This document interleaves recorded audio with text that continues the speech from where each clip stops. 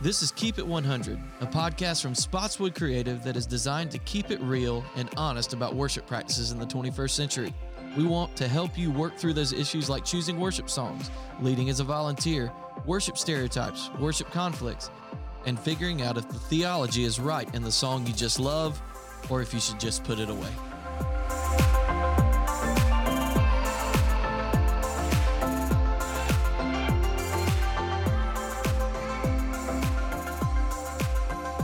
Hello, everyone. Welcome back. We're back talking about Worship War I. My name's Josh Morton. And I am Bailey. And we're excited to be back here with you talking about Worship War I, like I just said. Are we excited about it, or we're a little scared? I mean, maybe a little nervous.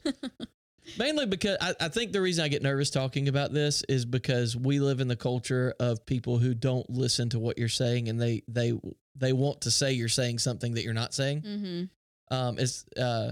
I joke around and talk about the different cultures because you have cancel culture, but I also talk about disclaimer culture, which is not a real thing, but it is a real thing because everybody disclaims everything that they say.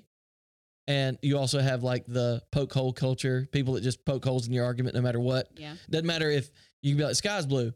Well, is it?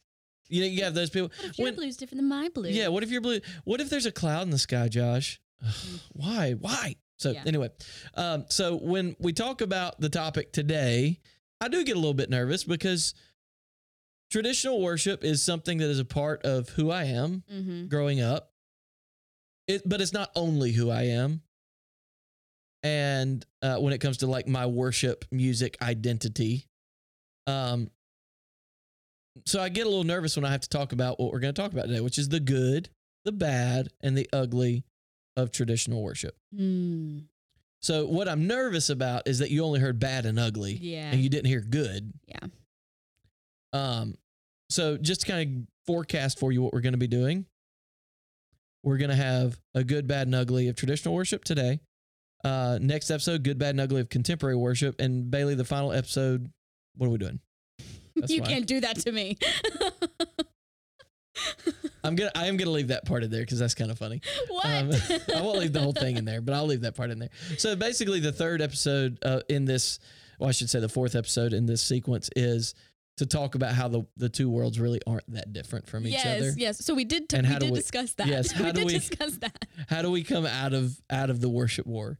And really, it's being unified together. But we'll get to that. If you haven't learned, I'm a step-by-step person. Josh is a pull from the air person. And so he looked at me and I was like, what? I don't see anything in her notes. Bailey's a list person.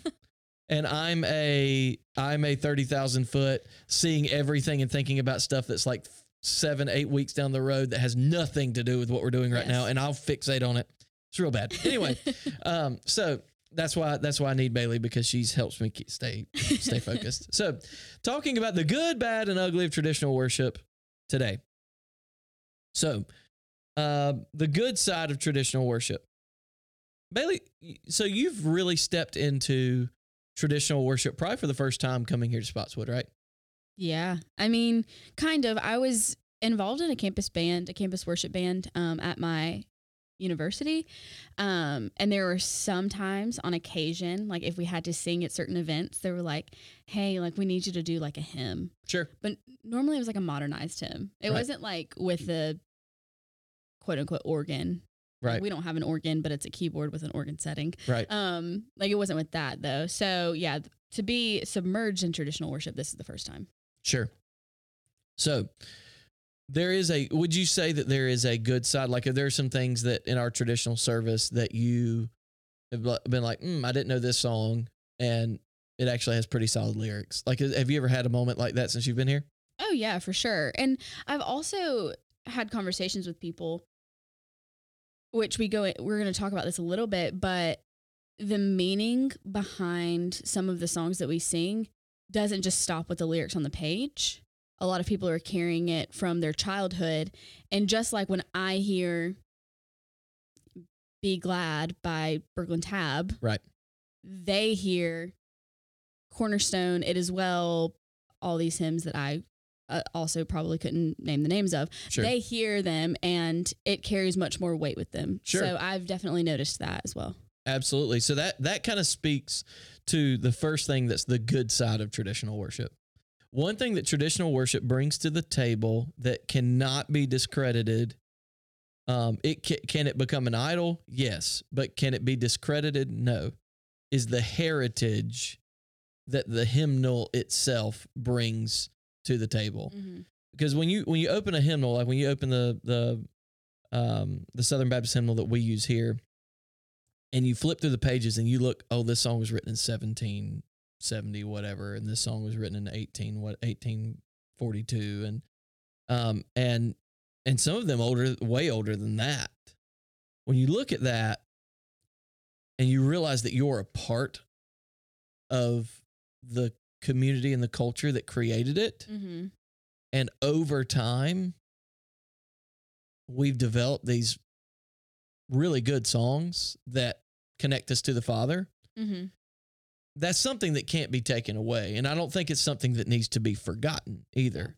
That's very, very good, because sometimes it's really easy to forget that some of the things that we go through today, people of yesteryear, people of, yester century, I don't know, I made that up, yester century, they went through something similar, and here's how they dealt with it. And that to me is something that should not just be discredited and dismissed. It's a good thing. Yeah. Another good thing in traditional worship is the consistency. Going through COVID, having everything be just completely different than anything we've ever known. Mm-hmm. Everybody is grasping for some sort of consistency. Yeah.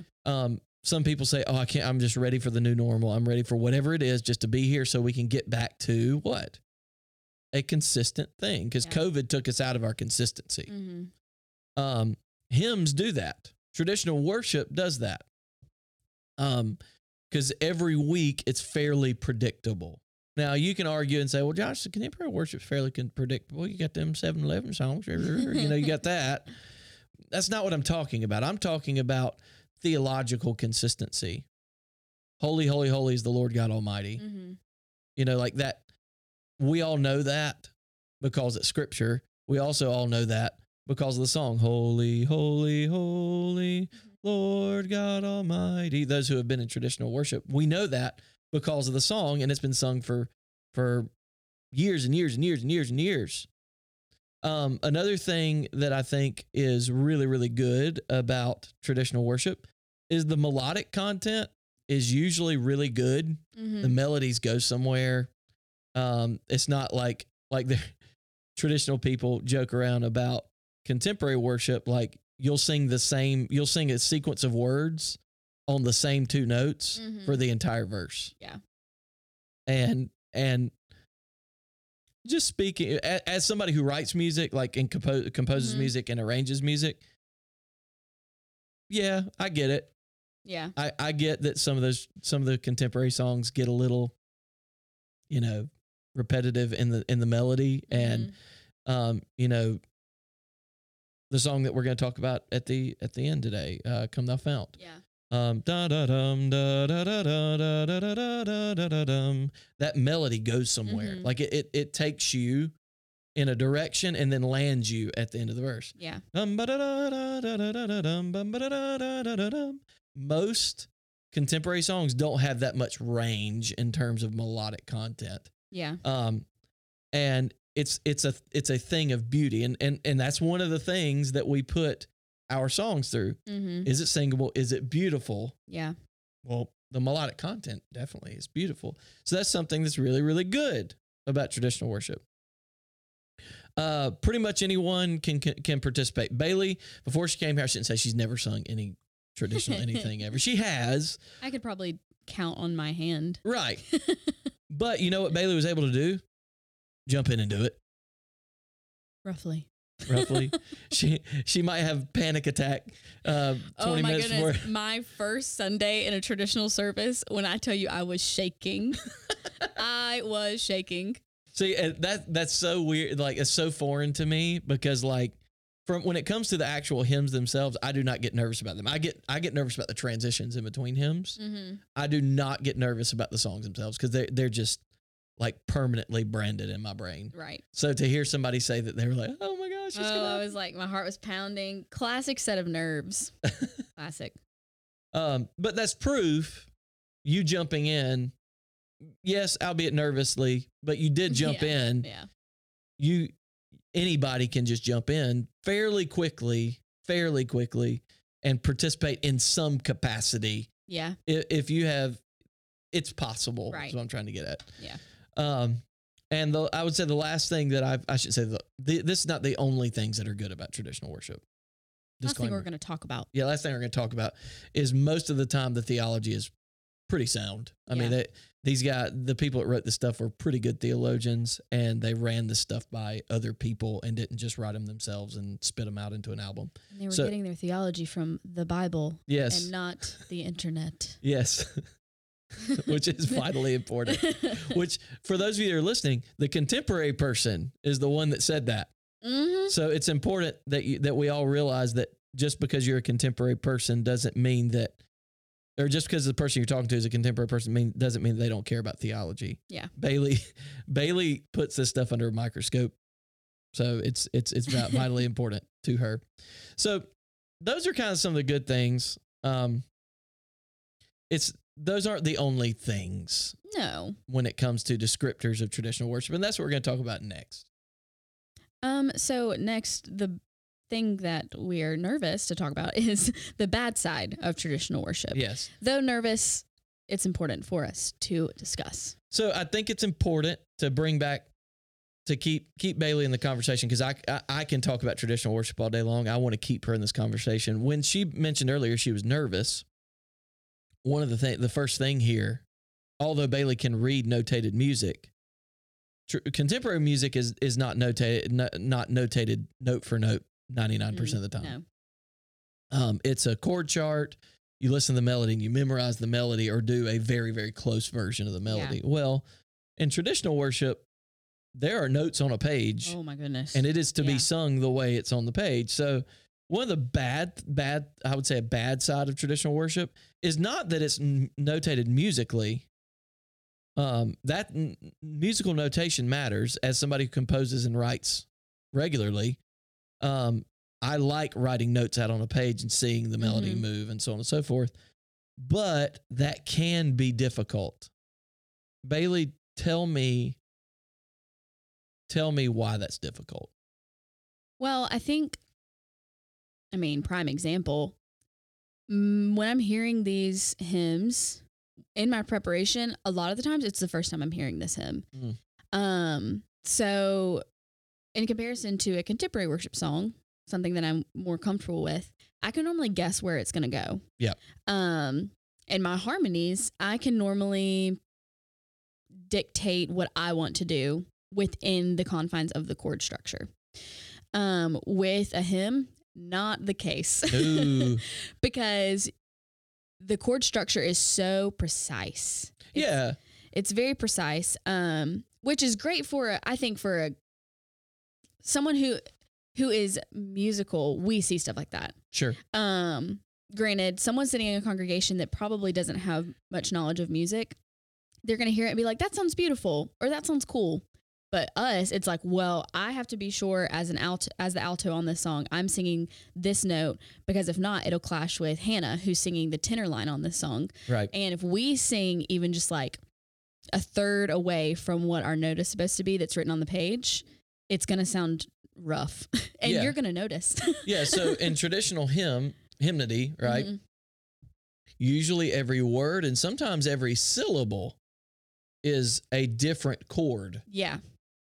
You may play, so I'm going to go into a music theory thing. Sorry, everyone. But you may play a 1 chord, a 4 chord, a 5 chord, a minor 6 chord, moving back to the 4 chord, moving to a 2 chord. And that may happen on 2 words in a hymn.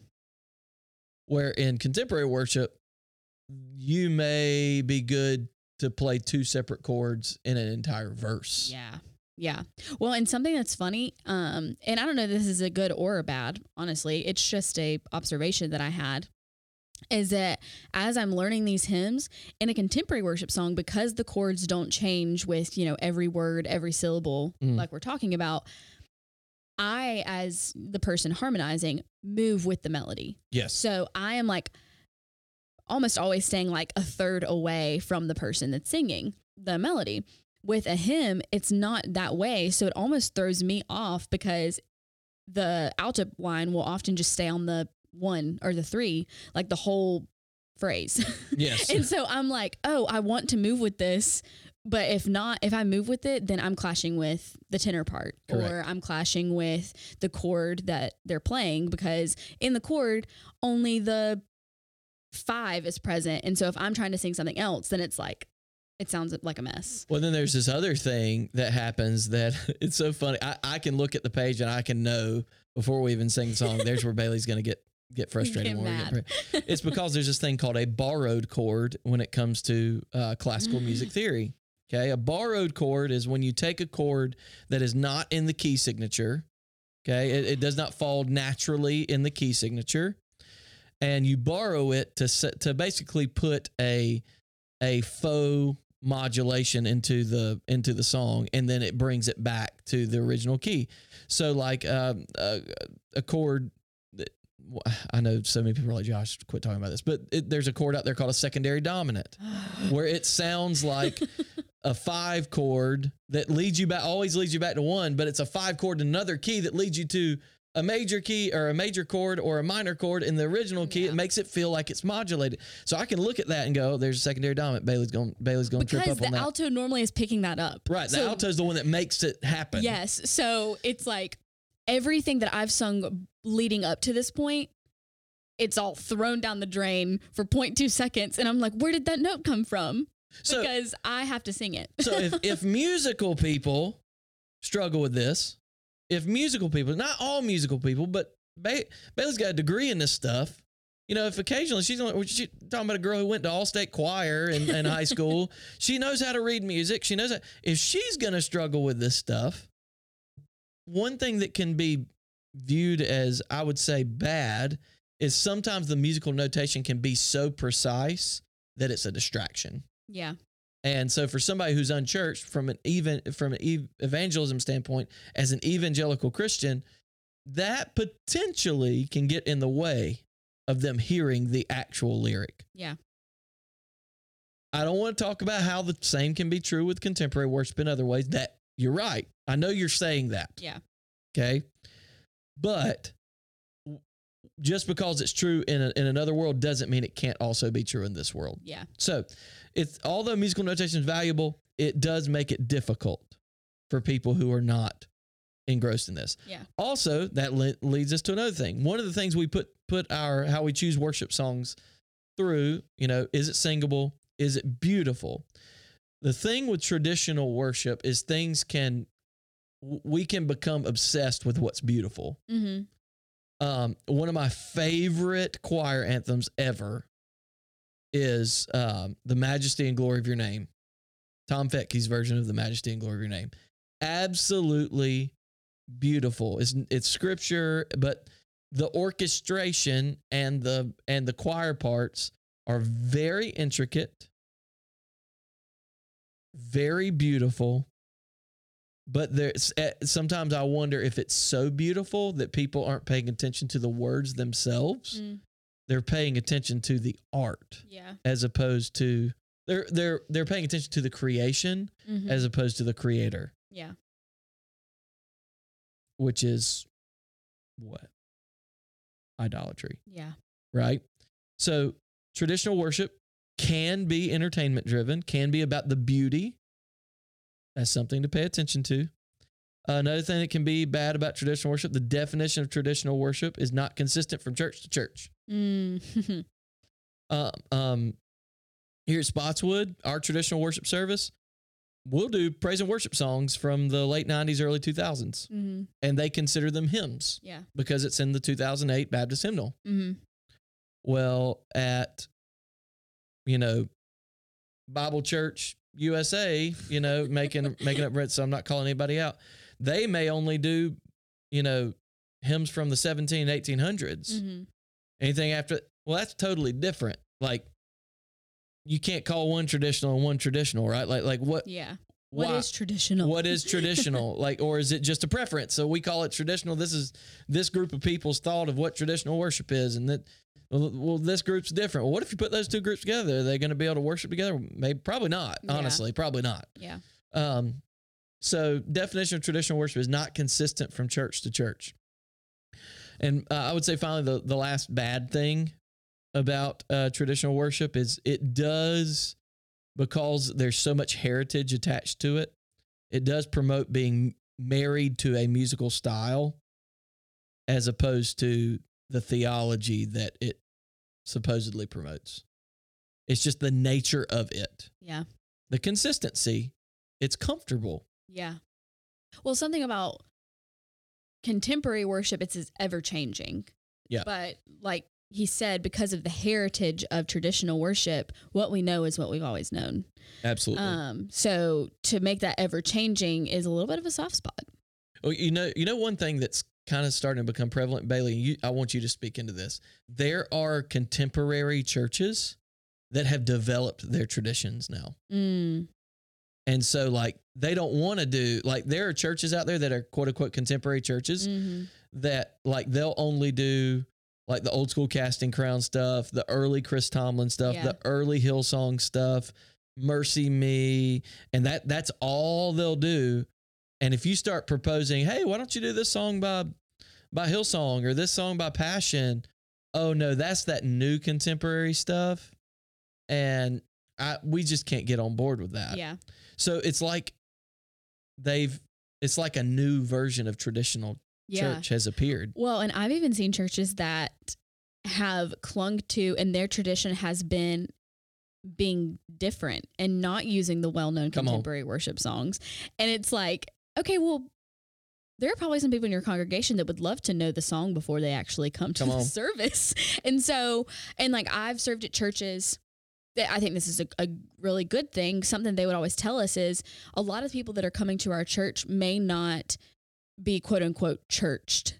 And so, but they may listen to the radio or like Christian radio. Yes. So we want our worship to like be modeled after what they're hearing on the radio because it's what they're familiar with. So they can be more comfortable when they come. And I think that can be a really great thing. And so when you're clinging to like, well, we don't want to do a song that people always hear. It's like, sometimes that's what people need. Yeah. Not everybody is a right brain creative type that likes to see something brand new created on the platform every single Sunday. Yeah. And that can become a tradition. Like that can become an identity that's unhealthy. It's like repetition of new things just for the sake of repetition for new things. Yeah. So again, what is traditional worship? Nah. Yeah, exactly.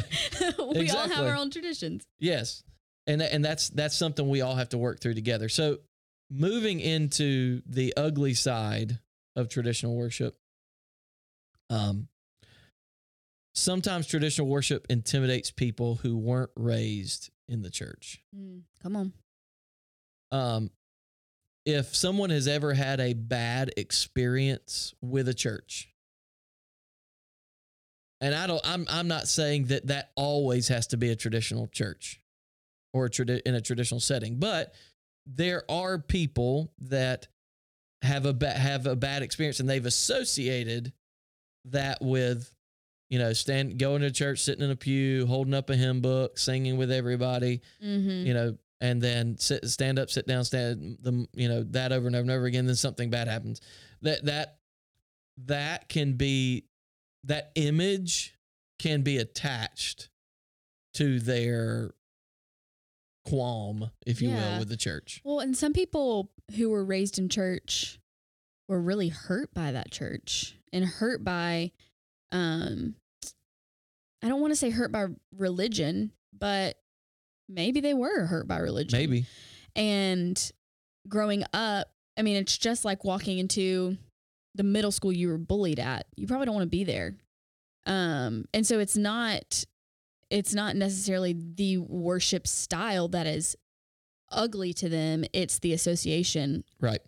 And I think that it's important we're sensitive to that and the tradition that comes along with that. And that doesn't mean that the person is not a believer anymore. That doesn't mean they don't go to church anymore. But because of the tradition of it, it does carry a different kind of weight. Yep.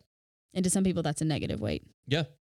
So that's something as a church that does have traditional worship in it, we have to be mindful of as we deal with people coming. It's important that our traditional people, knowing that that's what has happened for some people that may be coming in the door, that when they come in the door, if they're coming to the traditional service, you need to be excited to see new people. You need to welcome them. You need to make them feel like they are wanted. Mm-hmm. And that needs to be something that it's kind of like, not to go on a political tangent, I don't want to talk about this a whole lot, but Pastor Drew has talked about this in the service. If wearing a mask opens the ability for somebody, or opens up the opportunity for somebody to hear the gospel for the first time, I'm going to wear the mask, even though I don't want to wear one, because I hate wearing masks. I hate them. I don't disagree with them. I'm not going, not like a metaphorical mask, like a face covering. Like a face covering, like it's like with the whole the COVID thing, right?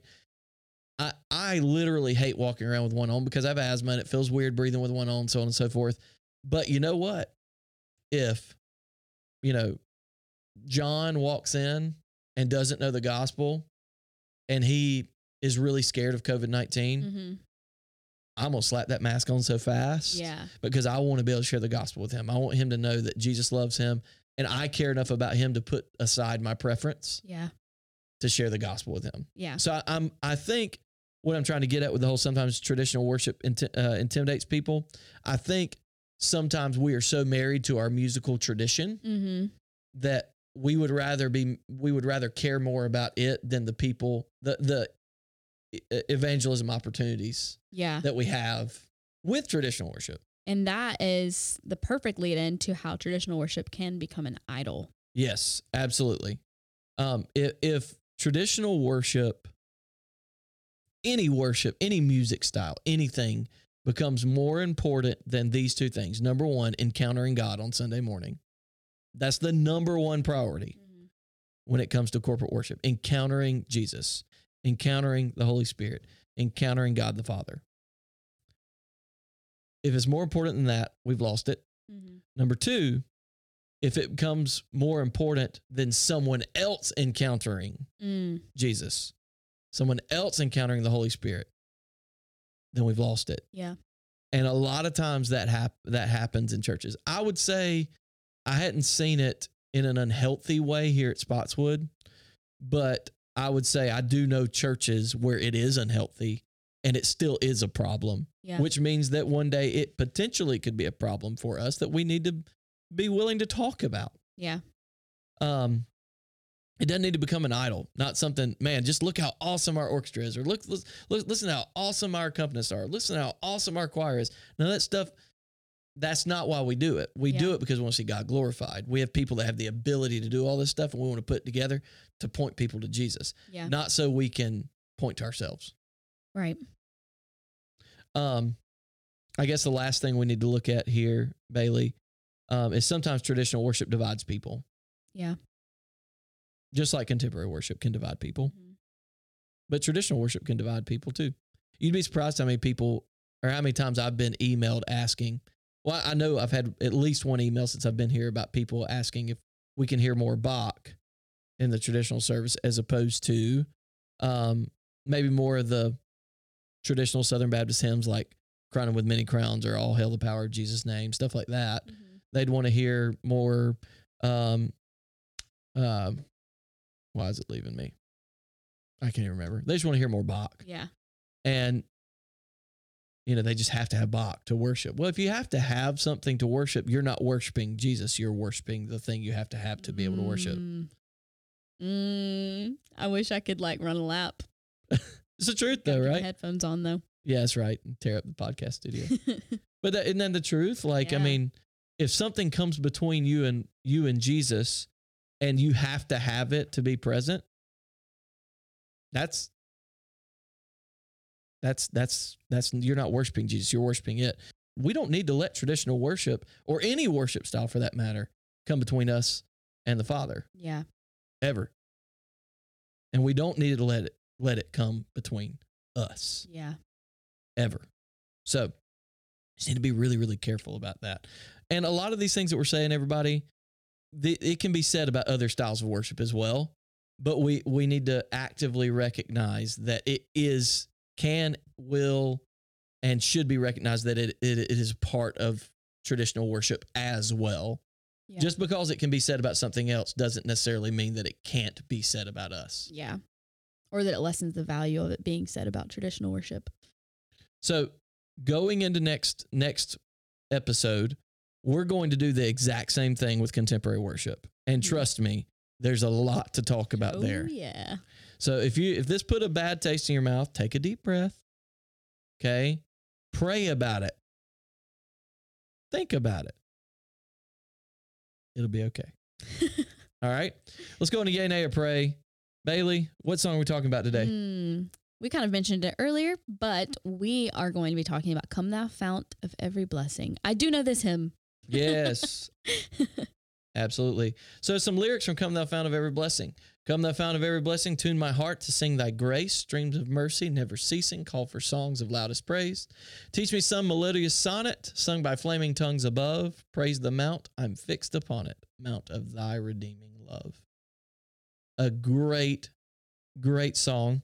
One of the things you should consider when singing this song, although through my research, I could not find a definitive answer on this, but there are rumblings that Robert Robinson, who wrote the hymn, became a Unitarian before he died. Basically stepped away from the Protestant faith or faith in general, and just kind of believed that God was this, being that we really don't understand, just floating out there, and he was in no way, shape, or form necessarily connected to the Bible. Very kind of scary stuff. So when you hear the lyric, let's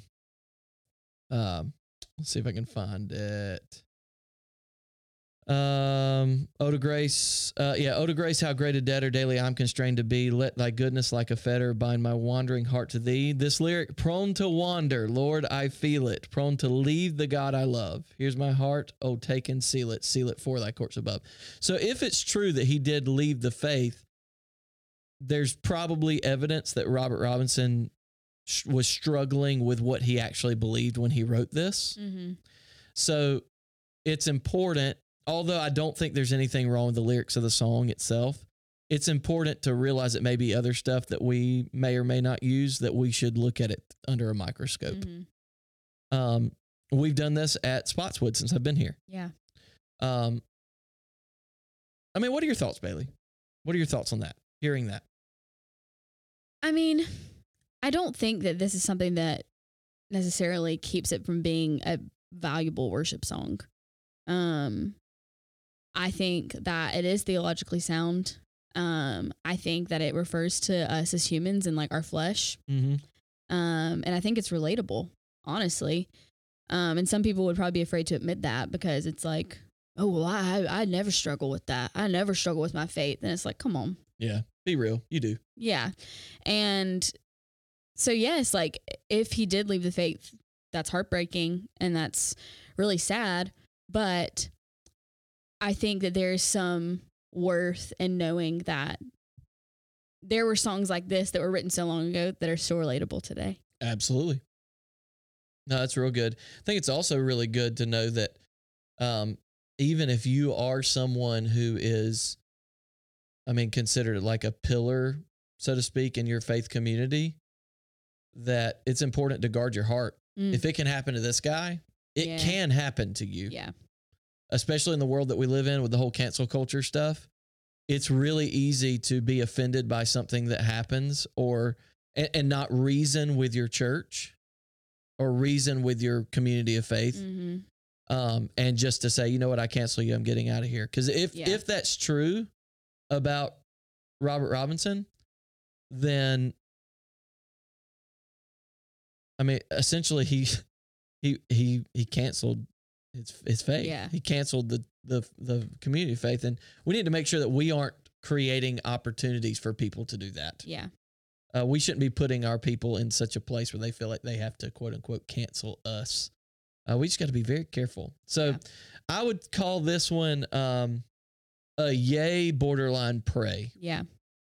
And I would say just about anything that any of his other writings, anything else that, which I'm not familiar with anything else that he's written. Yeah. But just yay, borderline pray. I wouldn't say it's a nay. I know people that do say it's a nay. Wow. And they're like hardcore. I will never sing that song in a church because, it's kind of like I forget who called it it's like if there are beautiful aromas, if our worship is a beautiful aroma, this is a stench. Oh, wow. And I was like, woo-wee, okay. Yeah. Okay. All right. I kind of sort of get it, but I also think it's a little harsh. So yeah, I say it's a yay, borderline pray. Is that fair? Yeah, I think so. Okay. So everyone, we're so happy that you joined us today. But we still want to hear your questions. That's we right. want to hear your comments. So ask and connect with us on social media at Spotswood Creative on Instagram and Facebook, or you can email us at spotswoodcreative@spotswood.org. Be sure to rate the podcast and share it, and we will be back in a couple of weeks to talk about more stuff that matters. And until then, Josh, keep it 100.